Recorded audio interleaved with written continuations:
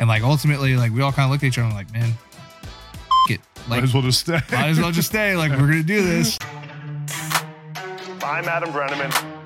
This is Next up.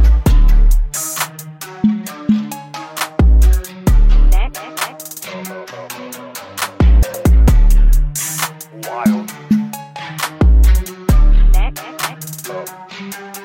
Next up.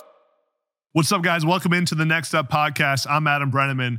We're in Philadelphia today talking to my man, one of my closest friends, Christian Hackenberg. Going to talk about his journey as a 5-star recruit, number 1 quarterback in the country, career at Penn State during one of the darkest times in Penn State history, and his journey as an NFL quarterback, 2nd-round pick to the Jets. Going to be an awesome conversation. Before we get there, please subscribe to this podcast. All your guys' support allows me to travel around the country, have the best guests in the world on this podcast to give you guys an inside look at the best athletes in sports. Like the podcast, comment below, follow us on social media, links in the description. Truly appreciate all the support. Appreciate you coming, man. The 45-minute drive from, where do you live again? It's easy. Tabernacle. I knew it was some weird name. Yeah, out in the middle of nowhere. Stuck up in the pines.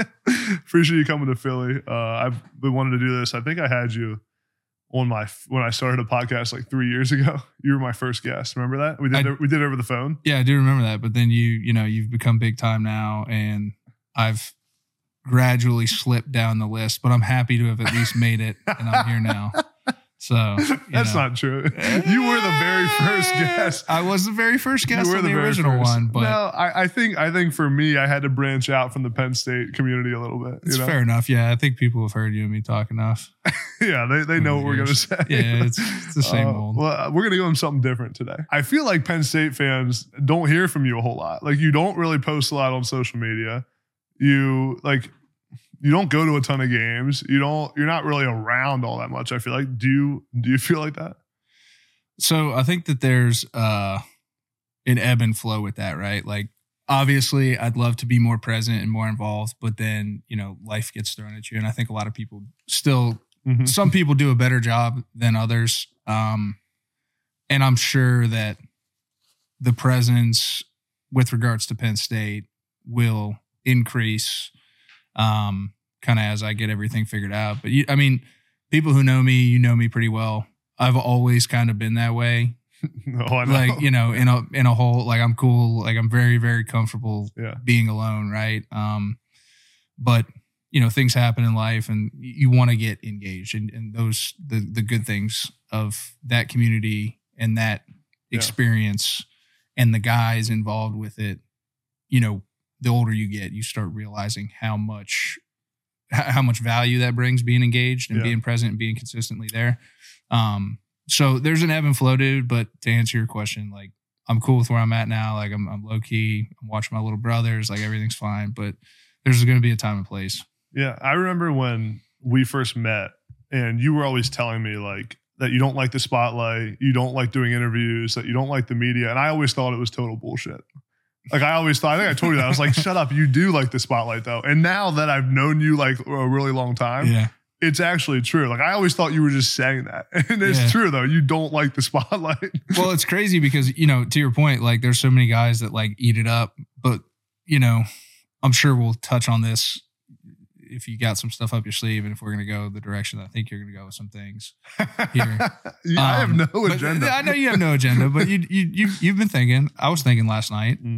But I really mean it. Like, everything that I've done athletically was very pure in that sense, and that tripped me up in some ways, throughout my path. But man, it was never about me. I just enjoyed like the locker room experience, the guys, the winning and being competitive aspect of it. But like this stuff, man, it's unfortunately a big part of sports now and that culture, just because, you're creating and Rory said it best, talking about the PGA Tour, right? Like, it was like, we're creating something that people are paying for. It's a consumable, it's sport, but it's a consumable thing. So, you have to kind of play that role in it. And that was just never a big part of my why. Yeah. Give us a little life update right now. Give all the people that haven't, you're having a kid. You're married, you got a house, your brothers are killing it. Like, give everyone a little yeah, man. On the life. Got a boy coming in April.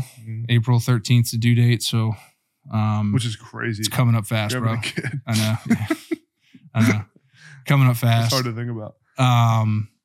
Been coaching some high school ball with Bill Belton, Billy B, Ill Will. Doing some media stuff. And then my day-to-day 9 to 5 work for a technology company based out of Chicago. So, getting settled in with Tatum. Like I said, we're down in South Jersey going on like 5 or 6 years now. And then, my brothers are all over God's creation. I got one brother with the White Sox. He's actually in big league, spring training. Played a little bit 2 nights ago and did pretty well. My youngest brother's down at Virginia Tech pitching. He's off to a good start, 2-0 so far this year. So he's throwing on Saturday. And then Brandon is trying to figure out, if he wants to keep chasing the soccer thing. He was down in Orlando City last year. So it's cool. We're spread out. I'm following them, but that's the life. Let's start with all the highs you had early in your high school and college career. You were the number 1 quarterback in the country, 5-star recruit, had offers from every school in the country.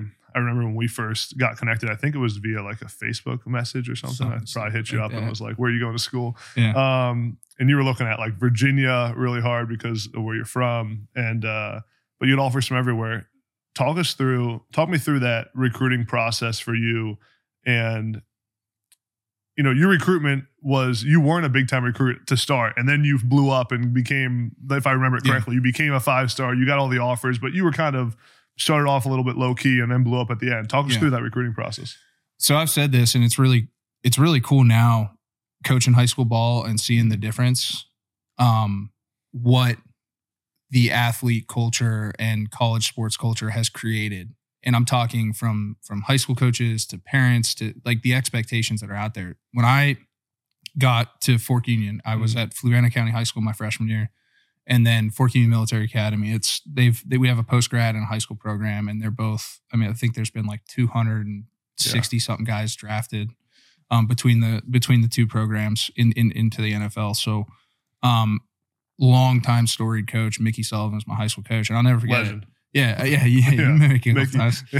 So Mickey was like super old school, dude. And my grandfather coached in Northeastern PA for a while, and he had passed away before I got into that whole thing. But my dad said like Mickey reminded me a lot of his pops. So it was putting me around a really good resource and somebody who took the approach that fit in with, again, my mentality. Like I wasn't, I honestly, like I had no idea what the Elite 11 was when I was in high school. Like my freshman year in high school, like I had no concept of like Nike Spark. Like I had no concept of any of that stuff. Like I was just playing football to play football. Like really, my dad played at UVA. My mom played volleyball at Lehigh. Like I just wanted to go to school for free and continue playing. Like that was my only goal coming into it. So Mickey made me sit down and really map it out. And we stayed to that, which was kind of cool. I talked to some guys now who recruited me, or whatever from different schools. And it was really tough getting in there because, again, we followed that game plan, that blueprint, like to a T. And then there was that element of the modern recruiting process that snuck in. Yeah, I think it really happened after the Elite 11 stuff. And it just happened so fast. And like, I never asked for a cent of it. Because to your point, I did what I needed to do. I accomplished my goals from like getting the opportunity to play at a college for free.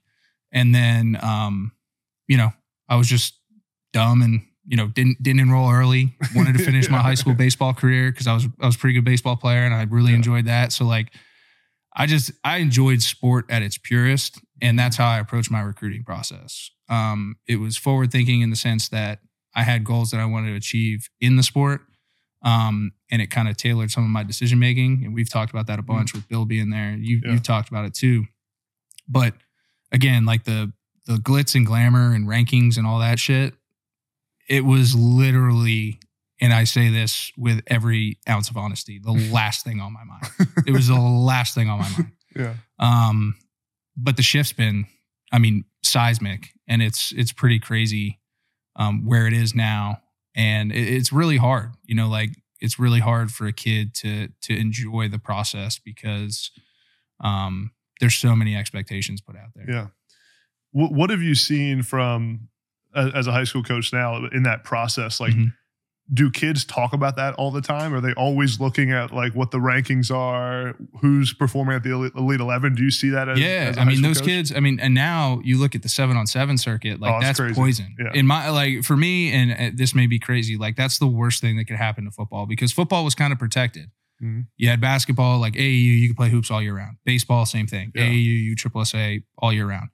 But football had its season. And, you know, it gave high school coaches a lot of power. Not power. Power is the wrong word. But it gave high school coaches a great opportunity. And I still believe this. Like high school coaches are the best coaches in the country. NFL, college, high school coaches are because they have to teach to such a broad spectrum of talent, a broad spectrum of ability to digest information and get them to do it consistently, right? Yep. So when you're looking at these kids, it's seeped into it. It's harder for coaches to position people, and you have to either have had it, you know, have some type of clout with your name and recognition within the community over a period of time, or if you're a new emerging guy, you really have to be someone who's played and who kids recognize the name.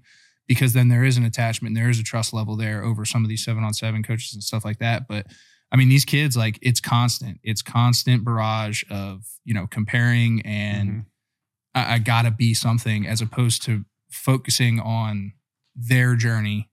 And it may be different than others, but it doesn't make it better or worse. Right. And that's the beauty of at least football. When I look at it, like there's so many different ways to get to that end goal.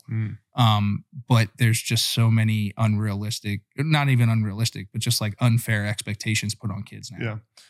So one of the reasons, in my opinion, that you were so successful when you got to Penn State right away as a 17 or 18-year-old, you were probably 18 at the time. Yeah. Because you walked in that locker room and everyone respected you. That's one thing I remember about you coming to Penn State was very early on when normally freshmen don't get any respect. Normally they're making fun of all the freshmen. They don't like them. You walked in and everyone respected you right away. Like I never forget you being able to talk to the seniors like John Urschel and Ty Howe and all these guys. And they loved you from right away. It took a little while. It maybe a little while, but they respected you. But it's because of how you approached the whole recruiting process, because everyone knew genuinely you didn't care about, it wasn't about you. It wasn't about the stars. It wasn't about the Elite 11. It was about, you just wanted to come in, be with the guys and play ball. And I think that's been lost on football right now. And that's the reason you were so successful early on. Do you believe that? Yeah, I call it just being dumb. Like I said, like I just wanted to come and play. And, you know, obviously, again, something we've covered over and over again, but one of the main reasons I went to Penn State was to play for Bill, because in that structure of what Mickey Sullivan made me put together as going into my sophomore year of high school was, you know, what are your aspirations? Like, what are you trying to get out of football? What are you trying to get out of school? And what are you trying to get out of the social aspect of your college experience? And like the one, like every kid that has a dream, plays football, like from the time you pick it up is I want to play in the NFL. Yeah. So like playing for Bill and being able to be prepared there. So like I knew that part was handled. And then all the other stuff that was going on at Penn State, that's a whole nother conversation that we could probably dive into. But when I got there, like it was literally just about earning trust with those guys that I know I'm going to probably be playing with. And I knew based upon the way that the roster was structured at the quarterback position, I was going to have a shot to play early. So I had to do that early and often. And I did that through not anything that I did on the football field, but in the weight room, you know, how I approach film study, how I push myself from that standpoint. So I was like, it was pure. Like I was just dumb. Like I was just doing everything that my parents taught me to do and my high school coach taught me to do in terms of like being a great teammate, being someone that can be trusted. And I call it the golden retriever syndrome. Like you just want to get pets and you want to do right by everybody involved. And that's the purity of the sport that gets lost now because of all those other factors and all that other push. I mean, you got kids, like I would have never thought about sitting out. Like I'm not knocking the kids that do it now because I understand the business side of it, right? Yeah. But like I would have never crossed my mind. Like I was pissed I didn't finish the last game at Penn State. I had finished every single fucking game there. Yeah. And the last one I get fluked on a separated shoulder in the second quarter against Georgia. And like I was pissed about that. Like livid. So it's just really interesting. Yeah. What was the moment you knew you wanted to go to Penn State? Well, I mean, when I went up there for a junior day, I think you were there too for that one junior day. I was, yeah. I know Bill had spent a lot of time with us, and you know, the whole how I got the Penn State offer, like Joe and them that the old staff did not recruit me. Yeah. It was not like, me either, really. But it was like one of the only staffs in the country that wasn't recruiting me. And then when Bill got there, it kind of happened fast and furious. And I just really wanted to get a feel for the type of guy he was going to be. And once, when you're talking to the Sabans of the world and all the other guys, like, there's some lines and there's some things you hear, and it's always like what you want to hear. Mm-hmm. And the one thing to this day, I mean, Bill and I have had a few conversations since everything happened when he left and stuff like that. But the one thing I do respect is that he never, ever promised me shit. Mm-hmm. He just, other than an opportunity. Yeah. And like, for me, again, going back to the environment I was in at Fort Union Military Academy, the way my parents brought all of us up, mm-hmm. that's all I wanted to hear. Like, I didn't want to hear any of the fluff. I didn't want to hear any of the bullshit. Like, what's at the end of the day, let's cut through that and let's get to ultimately what it's going to take for me to get from where I am right now to where I want to be in 3 years, 4 years. Yeah. And he was very upfront and straight and honest about it. And there was never, like I said, there was never a promise, never anything. So that's something that I really respected. And then, the other aspect of that, like I highlighted earlier, it's Penn State, man. Like at the end of the day, and you're a Pennsylvania kid. I was born in Northeastern PA, but grew up in Virginia. So I had a lot of people that understood that. And it is weird, man. Like it sucks you in. And that's kind of a segue of like, and I don't know if you're going to go there, but like. We're going everywhere. So yeah. But like from when Bill left and then all the changes happened and then like we could have left, like that's the reason I stayed. Nothing to do with football, which was crazy for my thought process at that time and like my plan that I had in my brain. But like that's the power of Penn State. Yeah. You know what I mean? Yeah, man, we have a lot to dive into. This might be a long one. Yeah. Here for it. So I didn't drive 50 minutes for anything. I know. Yeah. We can order some food, bring dinner here. Right here, chop it up. And when you say Bill, you're talking about Bill O'Brien, for Bill O'Brien, anyone watching who isn't a Penn State fan or familiar. So Bill recruits you get to Penn State, and you become the Big Ten Freshman of the Year. Were you Big Ten Freshman of the Year? Yeah. Great first season, play lights out. Everyone's talking about you being the first overall pick in 2 years. A lot of success very early on. What was that kind of, you were on the top of the world, man. Like nothing could go wrong at that point. Everything was perfect. What was it like being at that peak as a true freshman at, one of the best programs in the country? I mean, it was unique in the sense that it is one of the most storied programs in the country, but like everything that was going on, it was different. You know what I mean? But it made it even more intense. Correct. There was a lot more eyes on it, a lot more focus on it. And again, honestly, that shift from like purity to then, holy shit, I'm 19 years old and like the oldest guy on our roster from a play like weather standpoint. Yeah. When you talk about it, like, Ty was gone, Ernst was gone, Adam Gress, like there were so many guys who were gone. And when Bill left, it was kind of like, you and I talked that because we had that super long winter break, which was awesome. But you and I talked that Bill left. That's when he left. I mean, he called me on New Year's Eve when I was doing a fucking keg stand at JMU. Yeah. But like there were so many things that happened there, and that's where like the shift went from like, oh, like this was really, really fun and pure to like this might get a little more corporate. You know what I mean? Yeah. So with the sanctions and the role that played, not only were you celebrated, and I was in there a little bit too, but when you're the quarterback, it's different. Not only were you celebrated as the 5-star recruit that came to Penn State, you were celebrated as a 5-star recruit that came to Penn State during the worst time in Penn State history that saved the program. Right. And that's what everyone was talking about. And everyone on that campus knew who you were. I mean, you were the biggest celebrity on campus when you got there at 18 years old.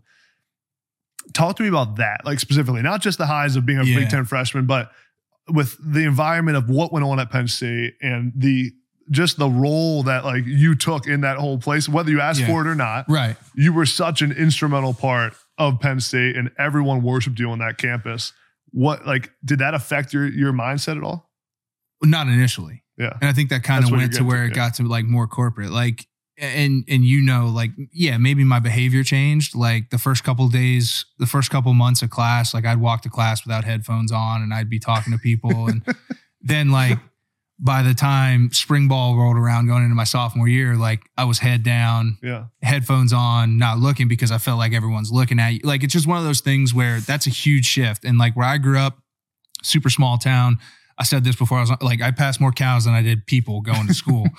So for me, like that attention and like always feeling like the golden retriever syndrome, like wanting to please people. And like, it was a lot. And it, to your point, it happened so quick and I didn't ask for a lick of it. So that was a mental change. Like, I mean, you could talk to it too. Like you hung out with me a lot too, you know, during that shift, like in terms of what I did. Like you'd catch me at a frat house week 1 through 6, but then 7, 8, 9, like I wasn't there because I couldn't even enjoy myself. Oh, you were getting mobbed. Yeah, I couldn't enjoy my time with my guys. And like, I don't blame people for doing it because it's the society we live in. But then, you know, it's one of those things where like you have to adjust that. And for me, that was a seismic adjustment. Yeah. I remember going to a frat house after one of our games. I don't know when it was in our freshman year. And you weren't with me at the time, but I was with a group of like 20 people. And I pull up to the frat house and they wouldn't let me in. You remember this? They wouldn't let me in at all. And I was with this whole crew and they were like, come on, Adam. Like, I look terrible. And the frat guys didn't know who I was. And I was like, I'm Adam Brenneman. What do you mean? And then all of a sudden you like walk in from the distance and you were like, hey, B. And then the frat guys were like, oh, Christian Hackenberg. And they opened the door and we all walk right in. Definitely a humbling moment for me. That's when you realize, but yeah, you had all the pool there. You said you were doing a keg stand when Bill O'Brien called you? Yeah. You at JMU? Yeah. So I was back home. So JMU was like an hour north and of where I grew up. You just go over the mountains and dip down. And I had a bunch of buddies I grew up with who went to JMU. And like I said, dude, like I hunted my ass off during that break. And then that was like right hunting season was peeling down and my parents were going somewhere for New Year's. I was like, nah, I'll just kick it at the house. And you know Josh and Mason, my two buddies. Yeah. So Josh is like, yo, let's hop in the car, let's go up to JMU. You know, a bunch of our buddies, they had a little duplex and they're like, you know, throwing a New Year's Eve party. So I was like, all right, cool, let's do that. And I was literally doing a keg stand, 10 o'clock. I'm like upside down. I'm wearing a pair of jeans, got people holding my ankles, phone starts buzzing. And I'm like, I'm going for the, at that point in time, like the record on the thing, like, you know, the big boy beat your chest thing. So I'm like, oh, I'm going to thug this out. And I'm like, it might be someone calling me. So I shook my feet. It was like, let me down, picked up the phone. And I thought it was somebody next door in the duplex calling me to like, hey, come over here. I need you for something. I'm like, yo, Hack, look, oh shit. I was like, what's up, man? And it was Coach O'Brien. Yeah, it was Coach O'Brien. Oh, what'd he say? He was like, listen, dude, like probably not the best time, but I'm going to Houston. I was kind of like, really? Are you fucking with me here, dude? He's like, nah, I'm going to Houston. Like, really appreciate it. Yeah, it ended up being a little bit longer conversation. But then I walk in and like ESPN was on. It's like Bill O'Brien. And it was like awkward as hell the rest of the night. Everyone didn't know what to say. Super awkward the rest of the night. So that was pretty crazy. When you picked Penn State, obviously a major factor was Bill O'Brien in that whole decision. I mean, you know, Penn State was in a dark place when we committed there and went there. What was your initial feeling like when he decided to leave, and how much do you think that impacted your career? We're getting right into it, man. Yeah, no, I know. My initial reaction was, I really wasn't thinking because it sobered me up pretty quick. But when I thought about it, like I understood it. And there's some other things that obviously with his personal life where it made sense. Yeah. But looking at it as how I think it impacted, I thought it, to me, like that was from a football standpoint. Now this goes back to what I was saying. There's two different aspects of this whole Penn State thing. And then it even tailors into the NFL story, right? Mm-hmm. Where I think at that point in time, I needed Bill more than ever. Because again, I was 19. I just came off like the highest of highs, like you were saying, thinking we're going to ride this in. Like, I don't care what's wrong with our roster. Like, we got some guys that are going to come and play, you know, our group, like our class was a really good class. Mm-hmm. And, you know, some of the guys didn't get to play as much, but they ended up being impact players, guys like Sickles, you know, Curtis Cawthorn, Parker. Like, there was a lot of guys who ended up being really good football players. But we're still in that Deshaun, like developmental. But like that developmental process. Right. So there was a lot to look forward to from that. And Bill had a really good system, a really good plan. We were super comfortable. So it was kind of like everyone, he ran a different ship. I mean, he really did treat us like pros, like in all aspects. So we knew there was going to be adjustment there, and it was just, that was tough. So I think then when he left, the staying and being there was, I did all this from a football standpoint, like on the field, but to your point, like they weren't talking about that when you saw an article. It was, this is the savior, dark hole. So it was like more outside of football of what it meant than actually the play. And when I looked at that, you know, the type of person that I was, like, you had an opportunity to help a university, a fan base, get through something. And we all looked at it that way. Like, I'm not just saying, but like my perspective in this was, I got to stick it out for that. Like, no matter what I take from a personal development, from an X's and O's and how I play the game standpoint, like if I leave now, I don't think we win. If the vast majority of our class was like, we're out. Yeah. Like, I don't think they win 3 football games in 14 or 15. Yeah. So that's a great point. Yeah. The roster was not very good. So it's like, we won 7 games with a whole lot of shit going on. And that's why I say, like, I'm super proud of my career. Like, people talk about highs and lows. Like, yeah, there were highs and lows personally, but when it comes to like on the field, I was still able to go up there and pretty much break every record that the quarterbacks had there. Dealing with 3 years. Dealing with some of those things. So like, I'm super proud of my college career, and I'm super proud of the way it ended up turning out. Like, could it have been easier in another direction? 100%. And could it have probably been more beneficial for me down the line? 100%. Yeah. But, you know, that goes back to that off the field aspect of why we stayed. Right. And I think you feel the same way about it. And every guy in our class that we talked to is like, you know, and then the Sickles and them, they ended up ultimately winning a Big Ten championship. So like, they got to reap the benefits of that entire process. Right.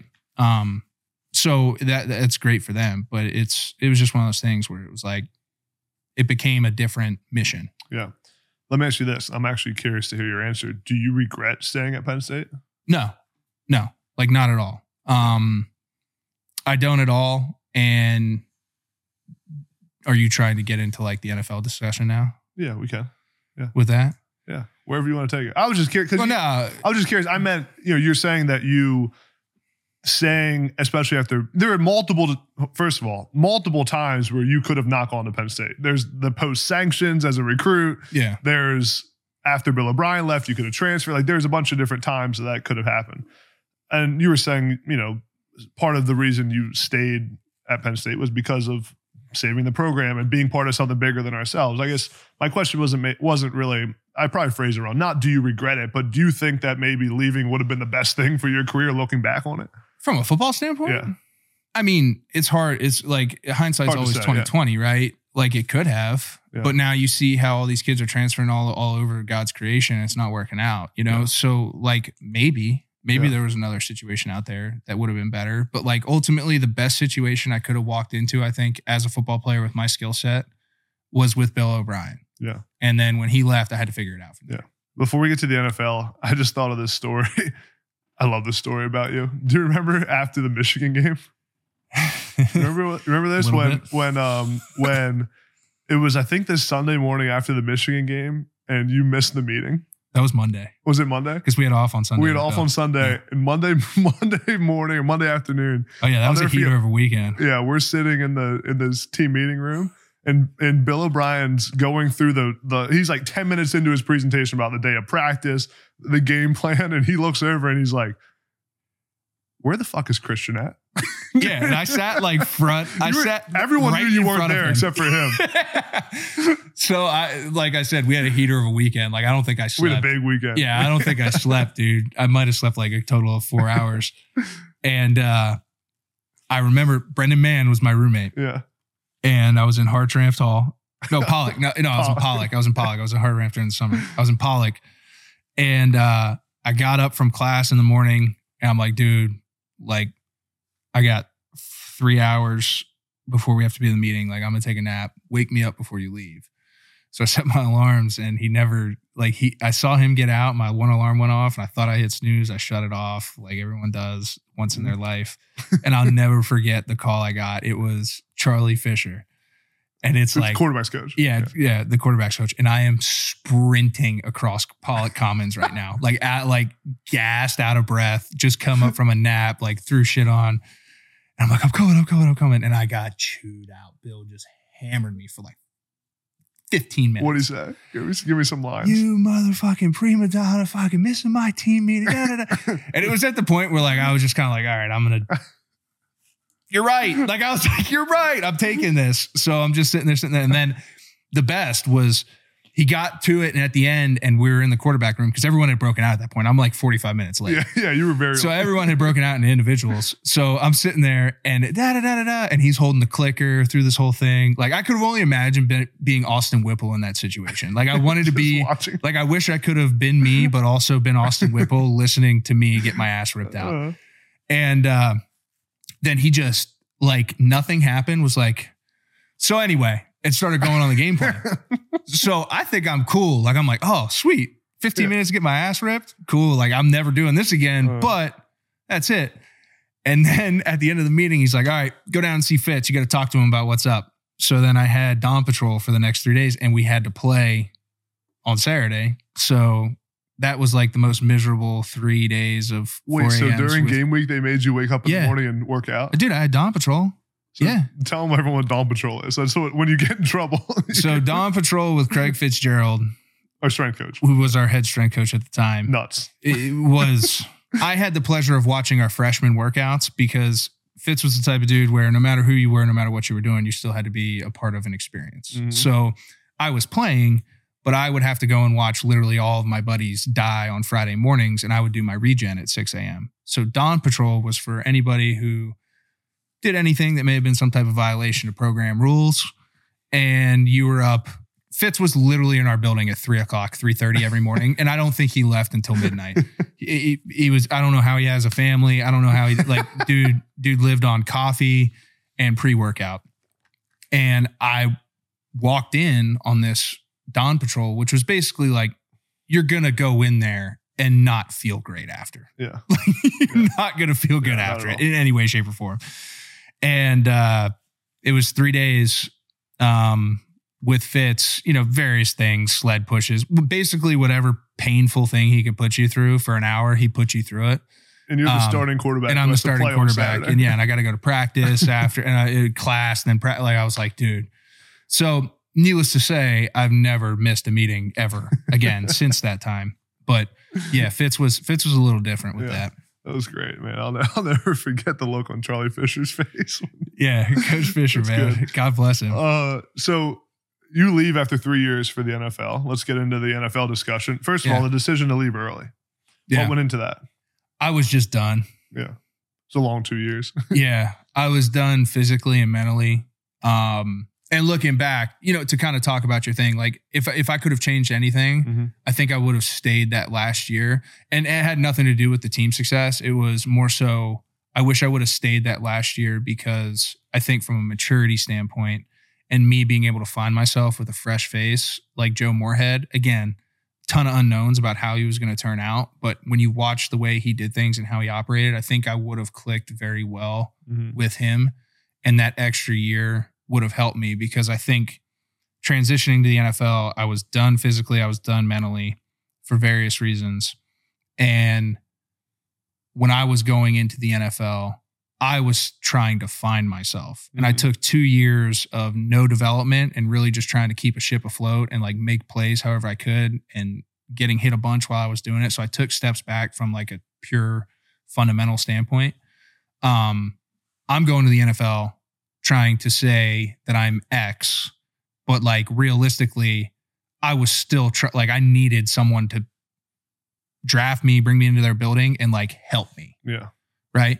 And that's not an ideal position in going into professional sports because professional sports is a win now, we need this transactional, it's business. Yeah. So, and I can say that now, but I declared I was 20 years old. I was training at 20 years old. I couldn't buy a beer. And I was training for the NFL and I had gone through everything that I had gone through, right? So I think for me, like that transition, and I would have never admitted it if you asked me this question when I was going through it, but like now I can sit there and say, like, I was really trying to find myself and figure myself out. Yeah. And then I get drafted into New York, which was a loaded quarterback room with like zero plan for me. Yeah. Like the worst possible scenario. And like super thankful for the opportunity, obviously. And like got to live out my dream for a few years up there and there and a couple other places. But like when you're trying to find yourself as a player, find your confidence, find the fundamental side of things that you lost because you took a hit, retrospectively, like it wasn't a good thing for me. So had I probably stayed another year, and I always thought I was like more mature than I was. I mean, you guys joked about it, like old man, like I always kind of took that and wise above my age type of approach. But like when it came to that transition, I don't think I was really ready for it. Yeah. You know what I mean? Backing up to the last 2 years at Penn State, I remember, again, being one of your close friends, I remember feeling like, especially that last year 3, that like your personality was like starting to change a little bit. Like you were not feeling very great, feeling great that last year. Remember we used to go to Cracker Barrel on Sundays and like just vent about what was going on because I was hurt at the time. But like, do you remember, like, do you feel that way? Like you, during that last year, I kind of remember you being like, it seemed like you were in a dark place. I don't know if you were, but that's what it seemed like as one of your friends. So I think I was in my darkest place my sophomore year. Got it. Like, maybe that's the year I'm thinking. Yeah, I was in my darkest place my sophomore year. And I did, because if you remember coming off the freshman year, then we open up in Ireland against UCF and I throw for 455 yards and I'm like, all right, cool. And then there's this whole thing that's rolling in with that. So like, and then that middle of the season was just miserable. Like it was like just constant, like back and forth, trying to figure out identity, who you're going to be. And ultimately it usually fell on my shoulders. And then I'm getting, hit 25 times a game and sacked 6 to 8. Like, it was just physically demanding, mentally demanding. And I just curled into a ball and didn't talk to anybody. I mean, even the games we won, like how many times did you guys catch? Like I sat on the couch and drank beers and ordered wings over and passed out. Like that's what I did after games. And I didn't talk to anybody. Didn't spend time with my parents. Didn't call my high school coach back. Like didn't talk to anybody. That was bad. But then when I went to my junior year, I had that experience and I was like, okay, I'm not going to do that again. Because then we ended at the Pinstripe Bowl, which was another super high, right? Yeah. First bowl win, 300 some yards, like yada, yada, yada. So going into my junior year, I was like, I'm just not going to get back to that place mentally ever again. I'm going to have as much fun with this. I understand the situation now. I've been around it for a year, all aspects of it. So I'm just not going to do this. I'm going to plug away. I'm going to have the most fun that I can. I'm going to be the best teammate, best vet at that time that I can be, because we had guys like Saquon there, like take those guys under my wing, really try to impose Gesicki, like really try to impose like the why we came to Penn State on them and let them continue to carry that on, because I think that there's still an element of like Penn State always did it different, and there was a type of kid that got there, and you and I saw that when we got on campus. And it was really important for me for that to stay there. And ultimately, I think it did. Trace, like all those guys bought into it. And I hung out with those guys a lot more than I probably did even in my own class that last year. And it was really to make sure that happened, because I knew, like I made that decision that summer. Like I knew I was not going to play there after that. So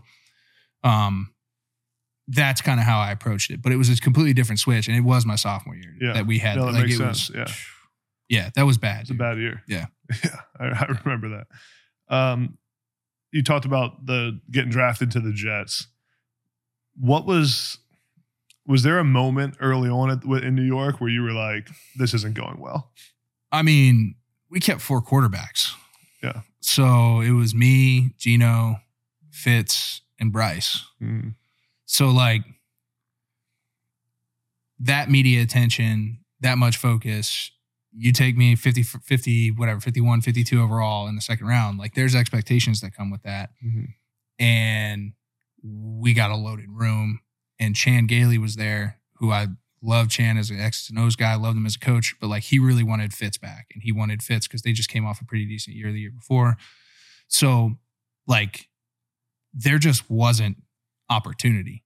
So like I'm basically there trying to find myself, and then like trying to figure out a role within the whole organization. Yeah. Because obviously there's people in the organization that invested enough in me to pick me in the second round. But then, so there was just a little disconnect there. And again, it was me just kind of not having the maturity to take the business approach that I then learned, but ultimately was too late in my career because I was already labeled and it was done. But I just never had the ability to have someone take me along that path because there was just so much dysfunction going on. There's so many things going on a bunch of other ways. So like, again, I always take it as like a glass half full guy. Yeah. And like that experience helped me tremendously, and it's going to translate to other facets of my life. Yeah. But me being able to even say that now, I think is not a testament to myself. I'm not trying to beat my own chest, but like being able to have that conversation with yourself, I think is really important. Like and for anybody that's going through something, like being able to look at a situation, dissect it in a very honest and matter of fact manner, and say where there's definitely places where I came up short and I could have been better, but ultimately looking at the whole picture, like I could have also done more things to look for help and ask for help and like try to bridge that gap quicker than I did from an actual like football performance, mental side of things. So that maturity was what that whole New York experience was really about. And it felt like, when you're in that New York media market, it almost feels like the New York media like gangs up on you a little bit. Did you feel like that at all? 100%. Because I feel like they would only talk about the negative. They'd be like, Christian Hackenberg overthrew a ball at practice today. Like they wouldn't say that about any other quarterback. And I threw 3 touchdowns in 7-on-7. Like, so it's like they did. And I think it partially was me too, because I was a very easy target. Because again, like going back to the way I was raised, like never sell anybody out, never like be confrontational in those environments, like say the politically correct thing and keep it moving. Yeah. And I think that some of those guys up there, and not all of them, there's some reporters up there that were very fair and good, but usually the loudest ones and the ones that had the bigger imprints were those guys. And they did it to everybody, right? Yeah. And that's just part of that. That's part of that media culture up there. Yeah. But 100%, I think I was probably the easiest one to pick on. And I wouldn't fight back like some other guys did just because it wasn't in my DNA. So, that was an experience within itself. Was there ever a thought, or did you ever think during the draft process that the Texans would draft you, that Bill O'Brien would take you? I saw him at the combine. We had a couple off the cuff conversations. I don't know. Weirdly enough, I think Bill didn't ever want to do that for whatever reason. Like, I don't think he ever wanted, because that would have came with another pile of expectations and another narrative that didn't need to be there. Yeah. And that's ultimately the story. Like I lit it up my freshman year, and then these expectations, when you looked at the entire pie and everything that went into what those what you needed to do and what needed to happen in order to attain those expectations, like it just wasn't there. Yeah. You know what I mean? And that's unfortunately part of what we live in. When you experience success as an athlete, and not just me, but everybody, there's expectations that are piled on you by a whole bunch of people. And oftentimes you're never, ever going to be able to reach those. So I think when Bill got there, it was an aspect of, if I bring this kid back, like the narrative again on his last 2 seasons at Penn State was much different. Never really took control of that during the process. The narrative, if he comes to Houston, is going to be rekindled, supposed to be this again. Yeah. You know what I mean?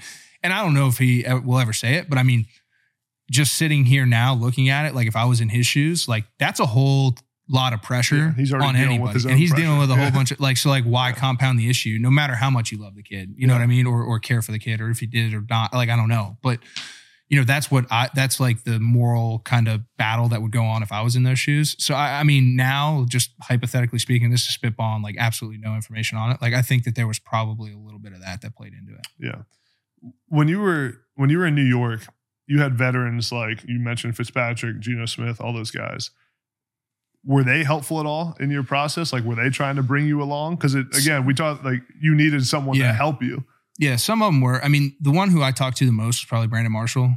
And I watched Matt Forte a lot because Matt was phenomenal. Like from a how to be a pro and how to carry yourself standpoint. And I'm not even like conversationally, but just like what you do. Yeah. I never really talked to Matt about it, but I watched him a lot. And then Brandon and I talked a decent amount. But the hard part is then that whole year, we were fucking horrible. Yeah. And these guys are now like, they don't want to be there. No one wants to fucking be there. And then they're like, place.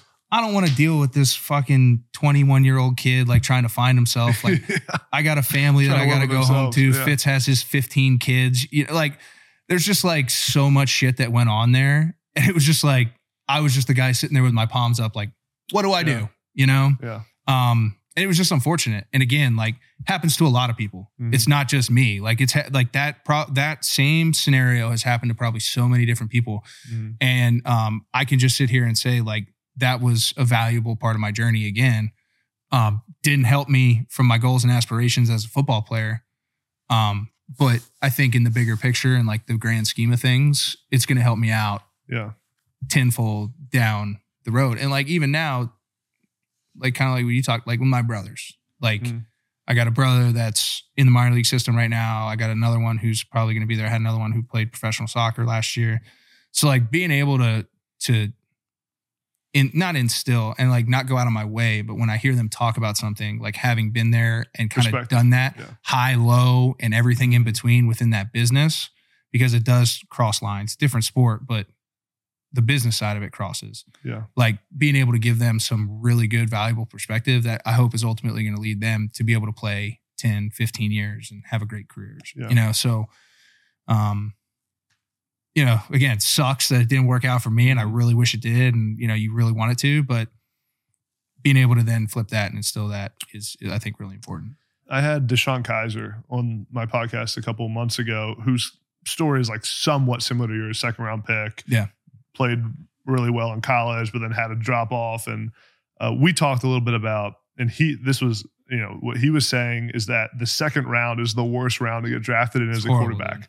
He was saying, and the reasoning, I don't remember exactly the reasoning, but something around they don't have enough invested in you like you're a first round pick, but there's also the expectations that they talk about you like you were. Dude, it's kind of like it's like a two-way contract in the NBA. Yeah. It's like, here's $1.5 million, $2 million to keep you happy. And you got a little leash, but like, if you don't end up being, like the guy that just made 23, you're a bust. You're done. Yeah. It's like, it's a really tough position to be in. And usually those teams Jalen Hurts is one that worked out right. Mm-hmm. But I think that's another different thing. Like I think Philly does a really good job with their quarterback development overall. I spent some time there and it was really cool to see how they did that. And I was very happy for him. But like Andy Dalton was another second round guy, but like, I don't know how many second round guys ended up being like dudes. And then if they weren't, like, that are with that team that drafted them. Yeah. Yeah. No, it's interesting to think about just how that impacts it. And the other thing Deshaun talked about a lot, and that's what we were just talking about, is like at quarterback, how much where you go matters.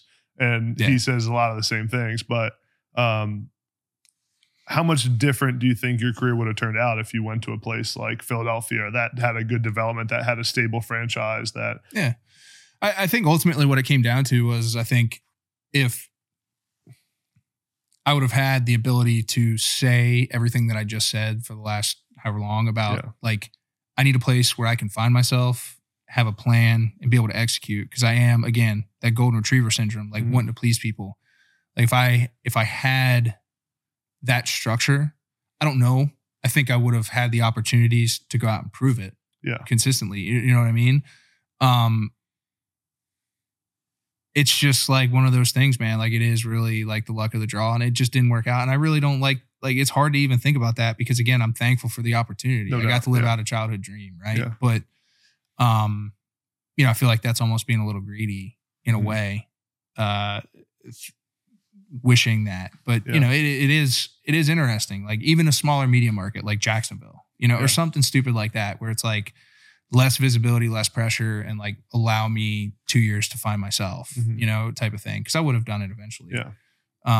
But it didn't, it wasn't. And, cards are dealt, right? Yeah. What during the time of the Jets and as your, your few years in the NFL, what was Was there one moment that was, like the toughest one to get through, or the darkest time, or the time you had to rely on your family the most? I wouldn't say like anything. Like when I kind of checked out was when I was in Philly. They signed me like halfway through training camp. They literally called me. I remember when that happened. I was fired up. Yeah. It was quick, dude. And like, it was like they broke camp. Mm-hmm. I literally had to stay in the hotel one night. Like they signed me. I went to practice. I stayed in that hotel, and then they broke camp the next day. Mm-hmm. So there was like 2 preseason games left or something like that. But I had some familiarity there. Mm-hmm. Doug and them had vetted me throughout the process, and then Mike Groh was there. My dad hosted Mike Groh. Oh, got it. Yeah. On his visit at UVA before he ended up going there and playing there. And like his dad Al was the head coach at UVA when I was growing up, and we were, my dad had season tickets, took us there, alumni lounge, the whole nine. So like Mike knew me since I was knee high. So he kind of understood the mental side of where I was, and it was a very small sample size, but like gave me some chances, and I like started turning around. I started feeling it again. And then when it didn't work out there, that was really deflating. Like it was like, dude, like just a practice squad deal. Like I'll take that right now, because the investment in my mental side of it and like getting myself right top to bottom is more important to me than any financial thing right now. And if I could do it, it's comfortable. Like I just bought a house. I'm 42 minutes from the facility. Like there's a whole lot of things that went into it. But like after that moment, I ended up getting shipped up to Cincinnati. Like hated being away from my wife. Like it was just like, that was kind of like, all right, like we're cool. And then I got some time to kind of cool it off. And then I did the AAF thing, and like that didn't work out either for a lot of different reasons, but AAF didn't work out itself. Yeah, the whole thing. But it was fun. Like I had fun because I kind of had that taste of like getting kicked in the teeth, putting too much pressure on myself. That was kind of like, I'm just going out here and like playing again. It goes back to the start of this conversation of like,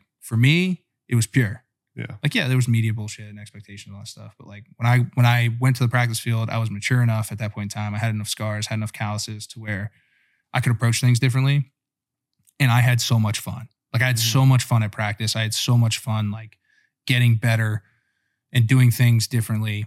And like I said, the whole thing didn't work out, but it was a great experience. Yeah. And it kind of brings me back to like, if you saw with the XFL, like AJ McCarron talking, and like now having a kid, like I'm happy I did it. I wish I did it later. Yeah. Because the one thing I want is to see my son see me play. Yeah. But like I got my brothers and stuff for that now. But like seeing that and that type of perspective, like that's what it's all about. And like if you're listening to this, like seeing guys that go through those ups and downs and then be able to kind of it's kind of what they're going through, I think. Like not maybe to a T of like what my experience was, but like for you to be able to relate to that, that's what it is, man. There's expectations, then there's getting kicked in the balls, and then it's just up and down, up and down, up and down. And ultimately when you find it, it's really rewarding because it becomes pure again. Yeah. And you have enough of a shell and enough calluses to be able to block out all that other BS that comes with it. You mentioned Tatum, your wife. How was she during that whole process? Dude, she was a soldier, man. Yeah. She got lucky as shit. Because she was working, she was working for a pharmaceutical company in North Jersey. She graduated a year ahead of us. Yeah.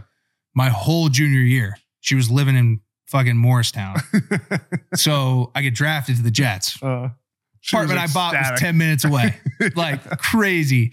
So that happened. Yeah. And then we bought our house down here in South Jersey. I got traded to Oakland, got cut after that for a little bit, and then came home. And then the next team that signs me is Philly. Yeah. So I was like, I bet you if you polled every NFL significant other in the hit twice, no shot, dude, go buy a lottery ticket. Yeah. So, but she was a soldier, man. Like she was great. And like, she'd been through the whole thing with me. We met my freshman year. Yeah. And she really was like awesome. Yeah. I remember when you guys met. Yeah. She got your ass in shape right away. Yeah. Whipped me up. The best thing that ever happened to you. Yeah. Yeah. You agree? I do. You better say it on camera. No, I know I'm saying it on camera. I do. But like looking at it, like, yeah, dude, like even more so, like there's a lot more trouble I could have got into. So that was good. What would you say? I mean, you talked about it a little bit, but what's the biggest thing you learned about yourself during that NFL process? I don't know if it was like one thing or the other. I think it was just the ability to reflect a little bit more on, and again, like see it through so many different lenses, like see it through what could I have done better? And then also be able to sit there and realistically not make excuses, but look at the environment and say, if I'm a person who's going to put my kid in a situation, like would I have put my kid in that situation if I had the power to or not? Like, no. Yeah. So being able to think about ways to then get out of it and climb out of it. And again, those types of scenarios happen every day in real life. Mm-hmm. So I think like that whole growth spectrum was probably the best thing that I took away from that, right? Yeah. Like take it outside of football, again, all that stuff's fine and dandy, but like being able to then take all that, instill it in my brothers, like instill it into my personal life, and then now like give it to kids who I end up talking to, who I'm coaching, whatever. But be able to like project that out in the right way, because it's only getting more and more important in today's world with how much pressure is going on these kids in sports and stuff like that. So like really, and I understand the whole mental health wave, but like really being able to figure it out yourself a little bit and like be able to look at things from a lot of different lenses rather than like knee-jerk reaction. What's your first emotional reaction to things? Because oftentimes it's going to drive you down the wrong path. Yeah. I'm going to ask you this because I get asked a lot too about my career. Or do you feel like you're at peace with it? Yeah. I mean, you have to, right? Yeah. Like there's obviously elements again of like your natural competitive drive to, because don't get it twisted, dude. Like if you get to that level, like you can play. Yeah, no doubt. It's just really the guys that separate, again, go back to that like 6 inches between your ears and how tough, and then the support around you are determines how tough you need to be there. You know what I mean? And that's what separates guys who play 3 years and guys who play 10 years. Yeah. In my opinion, everyone can play.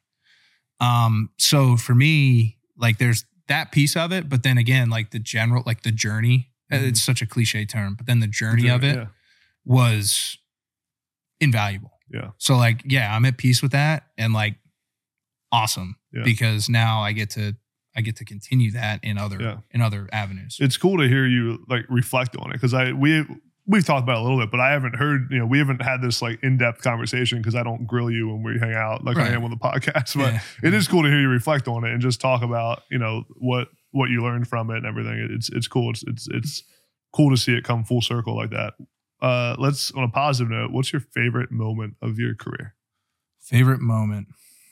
College, NFL, anything? You got to pick one.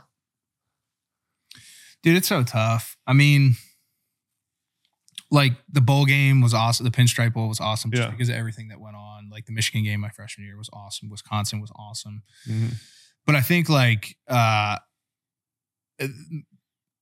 thing I'm most proud of, and I think you're gonna like this, is like the path we took a special group of dudes. And the guys that we went there with and like got to have all of those experiences in the game, after the game, the week up, the week after, like those guys and that locker room experience. And like in particular, like our class, the legacy that I think should leave and should be respected as well is there. And that's kind of like what my most proud of. Favorite moment was like that experience with that group of guys, the highs, the lows, you with your injury, like everything involved in that was my favorite thing. Yeah. Do you talk to a lot of people in the program still? Like, or do you talk to Coach Franklin much? Like what's your a little bit like with all that? I talked to Ty a lot. Or well, not a lot, but a decent amount. Yeah, he just recruited like 3 more 5-star tight ends. Like Ty's awesome. And like, he was my first college center, dude. Like it's a quarterback special center relationship, special connection, man. But Ty, I talked to Ty a decent amount. And then it's like Marcus Hagens recruited me at Virginia. Marcus, like I watched Biscuit play when he was playing at Virginia. Yeah. When they beat Florida State on Thursday night, I was at that game. That's sweet. So him and then Dex also recruited me. So there's a lot of ties now. Yeah. Some of the guys that are coming into the program. And then, there's still Chuck's still there. Alvin's still there. Chuck Losey. Yeah. So there's still some folks there. So whenever I get up, I do, but like my crew, like Ricky's at ODU now. Yeah. So don't really do it, but getting back up there is important. Yeah. When I can. Penn State fans think about Christian Hackenberg. What do you want them to think about? I don't know, man. Like, I don't want to drive that narrative. Like, I'm a guy that kind of left it all out there. Mm-hmm. I think, and even after this conversation, as secretive and as I am, or have been secretive, whatever, like in a hole that I can be. You don't do a lot of podcasts. Yeah. Not about this stuff. Yeah. But, like, I just want the interpretation. And it's really not even like Christian Hackenberg. It's, again, like that group of guys, that time, that frame, like what it really meant.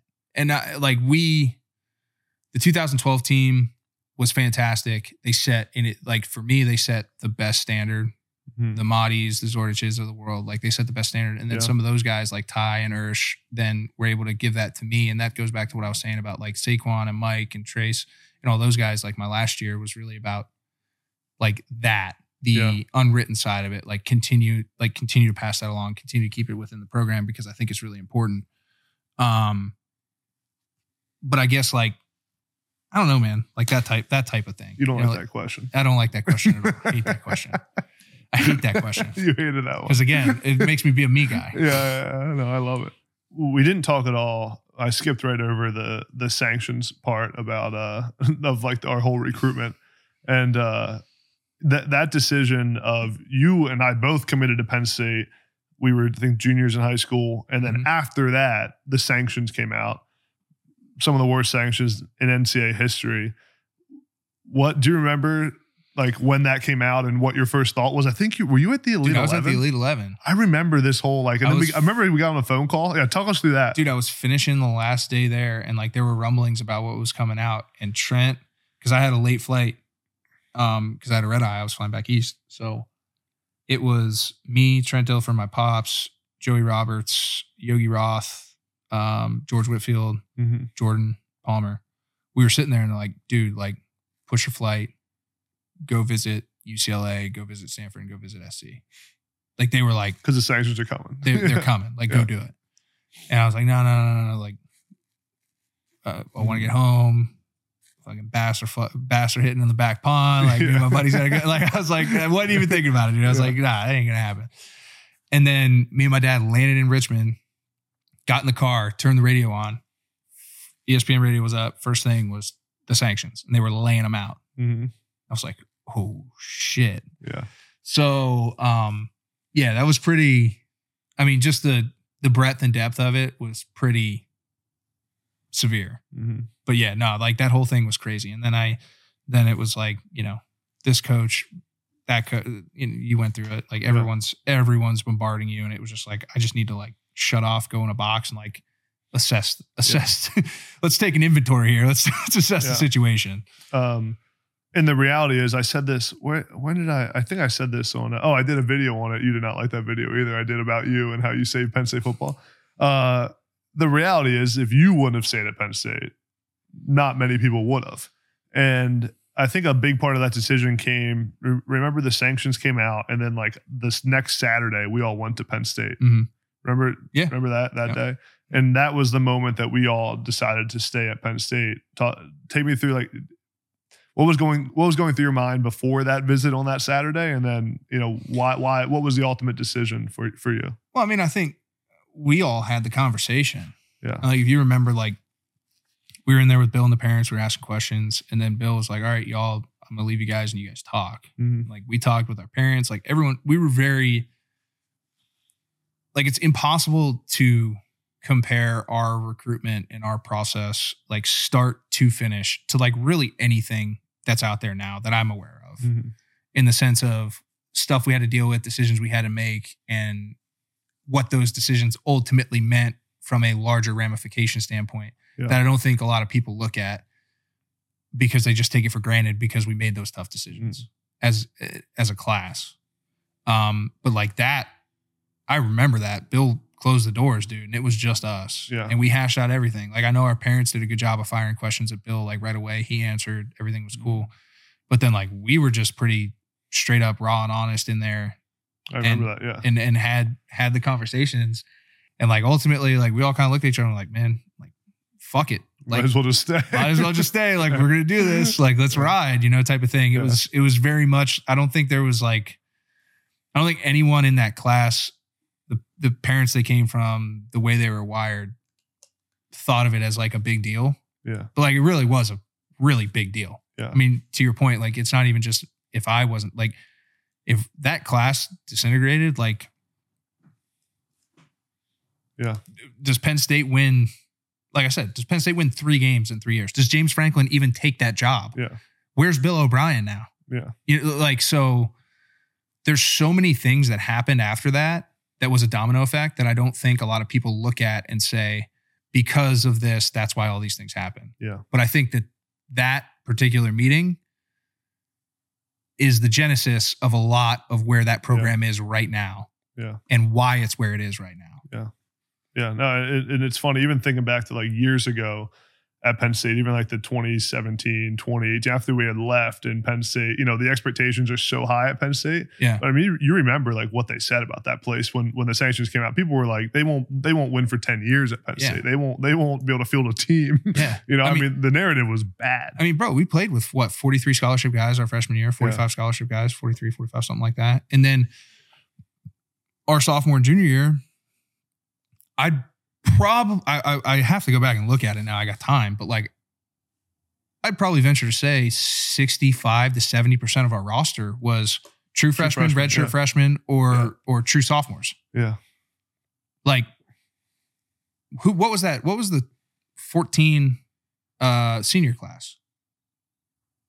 Like it was like 6 guys, 7 guys, 8 guys. Yeah. It's funny with the scholarships. I remember Bill O'Brien, whenever he'd get pissed during games at the refs or at the other coach. I remember we played Ohio State. We got crushed our freshman year. You threw a pick to me in the back of the end zone. Remember, I think I bent my seam route. I should have kept it vertical. Anyway, I remember it was Urban. Urban was Urban Meyer? Was he the coach? Yeah. He was calling timeouts before halftime. They were up like 42-0. Yeah. I remember Bill being like, we got 40 fucking scholarships. And you're calling timeouts. Yeah. And the funny thing is, the more pissed he got, the lower the number went. Yeah. By the end, he's like, we got 22 scholarship players and you're fucking calling timeouts. Dude, it was so funny. And he would always use that when the refs would call. He'd be like, we got 12 scholarship players. Yeah. Unbelievable. Yeah, he loved using that. Yeah. What's next for you now? Like, what do you want to do? Are you doing the media thing? Do you want to be on, you want to be on TV, you want to do, you're doing some of the stuff with Field of 12 podcast, talking college football, and you're freaking great at it. I mean, I watch your stuff, like literally before I go to talk college football, I often watch what you said about the stuff and I steal all your lines. No, but you're really good at it. No, I don't know, man. I mean, like I said, there's kind of a little bit of a self-discovery, what I want to do, what I want to balance, like my personal enjoyment in life and the time commitments to those things. Mm-hmm. And then, I got a kid coming. So there's a lot of shit that I'm juggling, for lack of a better term, but just really trying to get my hands in a lot of different pots and really see what starts driving me. Like I said, I'm doing some technology stuff now, working in that field. It's been really interesting and it's been a cool way to push me, both professionally and just from something that I'm actually like horribly terrified of and having to learn about, is cool. So, dude, like, I don't know, man, I'm just rolling with the punches. Me, that's kind of how I've always been. Keep my nose to the grindstone, figure out some things that I like.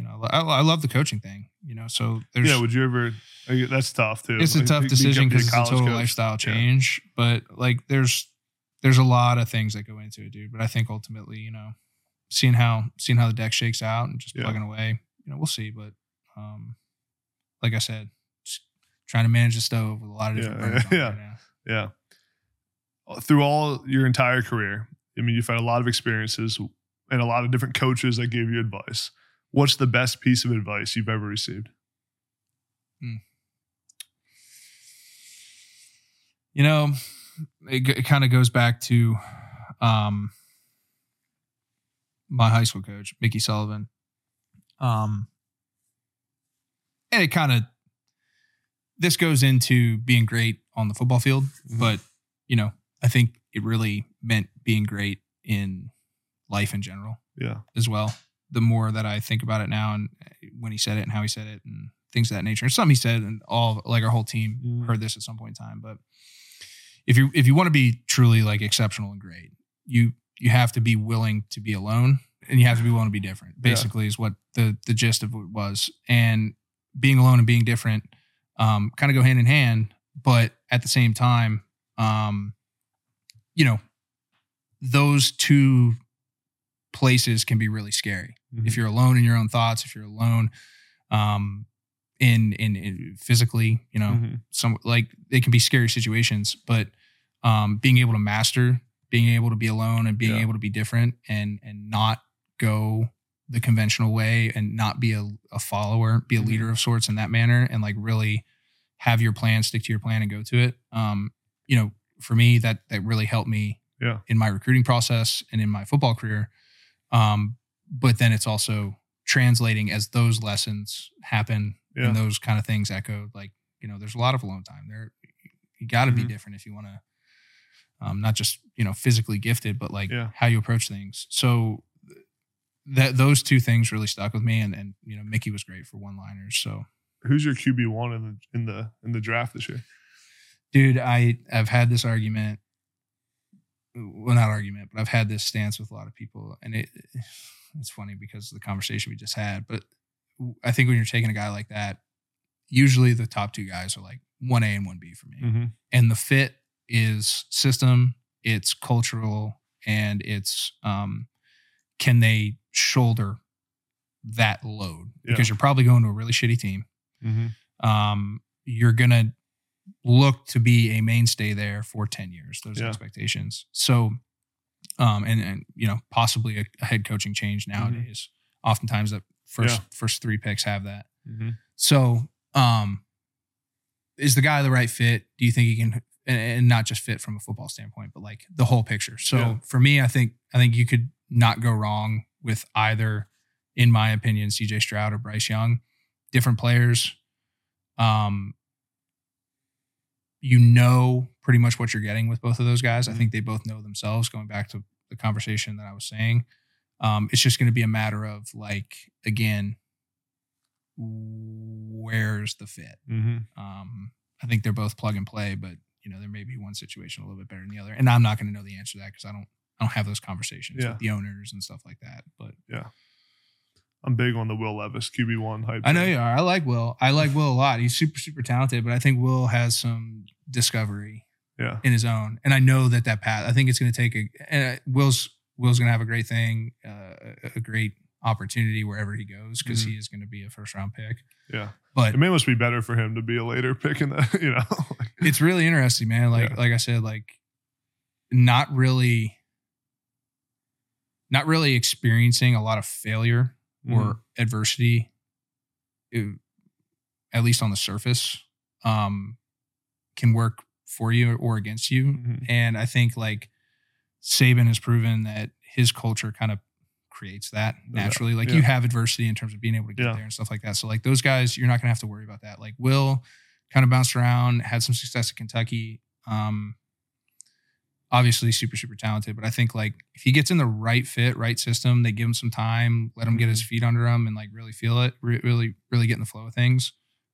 He could be, you know, from a talent standpoint, he's off the charts. You know, one other thing I wanted to ask you that I forgot earlier was, as a 5-star quarterback, I think number one in the country, what's the craziest thing that happened during your recruitment? Like, did any coaches say any crazy stuff to you, or do you have any crazy visits? Like, I mean, it's different when you're a quarterback. Like, they want you so bad. Like, give me something juicy that happened in your recruiting process. I'm not a snitch, dude. You don't got to snitch on anybody, but I'm not a snitch. No, we don't even need names. We don't need schools. There was definitely some things that happened. But so all right, I'll say the funniest one, and I won't rat on this. It was a big deal. Guy came to Fork Union to see me. And my dad was, after I was playing pickup basketball when they showed up and yada, yada, yada. But my dad was walking down the hallway with him. Was like, hey, what's it going to take to get Christian here? My dad's like, scholarship? Good system. Scholarship? Whatever. Like, yeah, that's it. He's like, that's it. My dad's like, yeah, that's it. He goes, okay. Just walked out. My dad was like, I think I was just,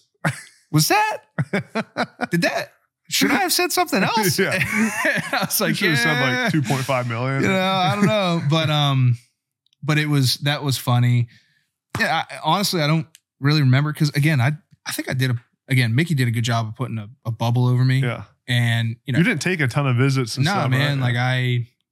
Once I made my decision, I stuck with that. I didn't take any officials after that. The only official I took was Penn State.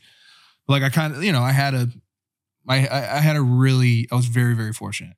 Yeah. I think, high school coaches and kids nowadays can, not saying that it's the perfect blueprint, but I think some of that old school, really focused, not collecting offers thought process can really help kids make a better, more educated decision top to bottom. Yeah. No, I agree. Totally. Well, this was awesome, man. I mean, number one, I appreciate you for opening up and talking about what you did, because I know you don't love doing this kind of stuff, especially not talking about yourself. Yeah. It's not your favorite thing to do. So I appreciate you doing it. I appreciate you doing it with me and on this show. And I'm just happy. It was cool to hear you kind of reflect on everything and excited for all the cool shit you're going to do in the future, man. And glad to have you as a close friend. And it's been fun. Been a fun journey with you. So I'm glad we got to do this. No doubt, man. I appreciate it. Next up.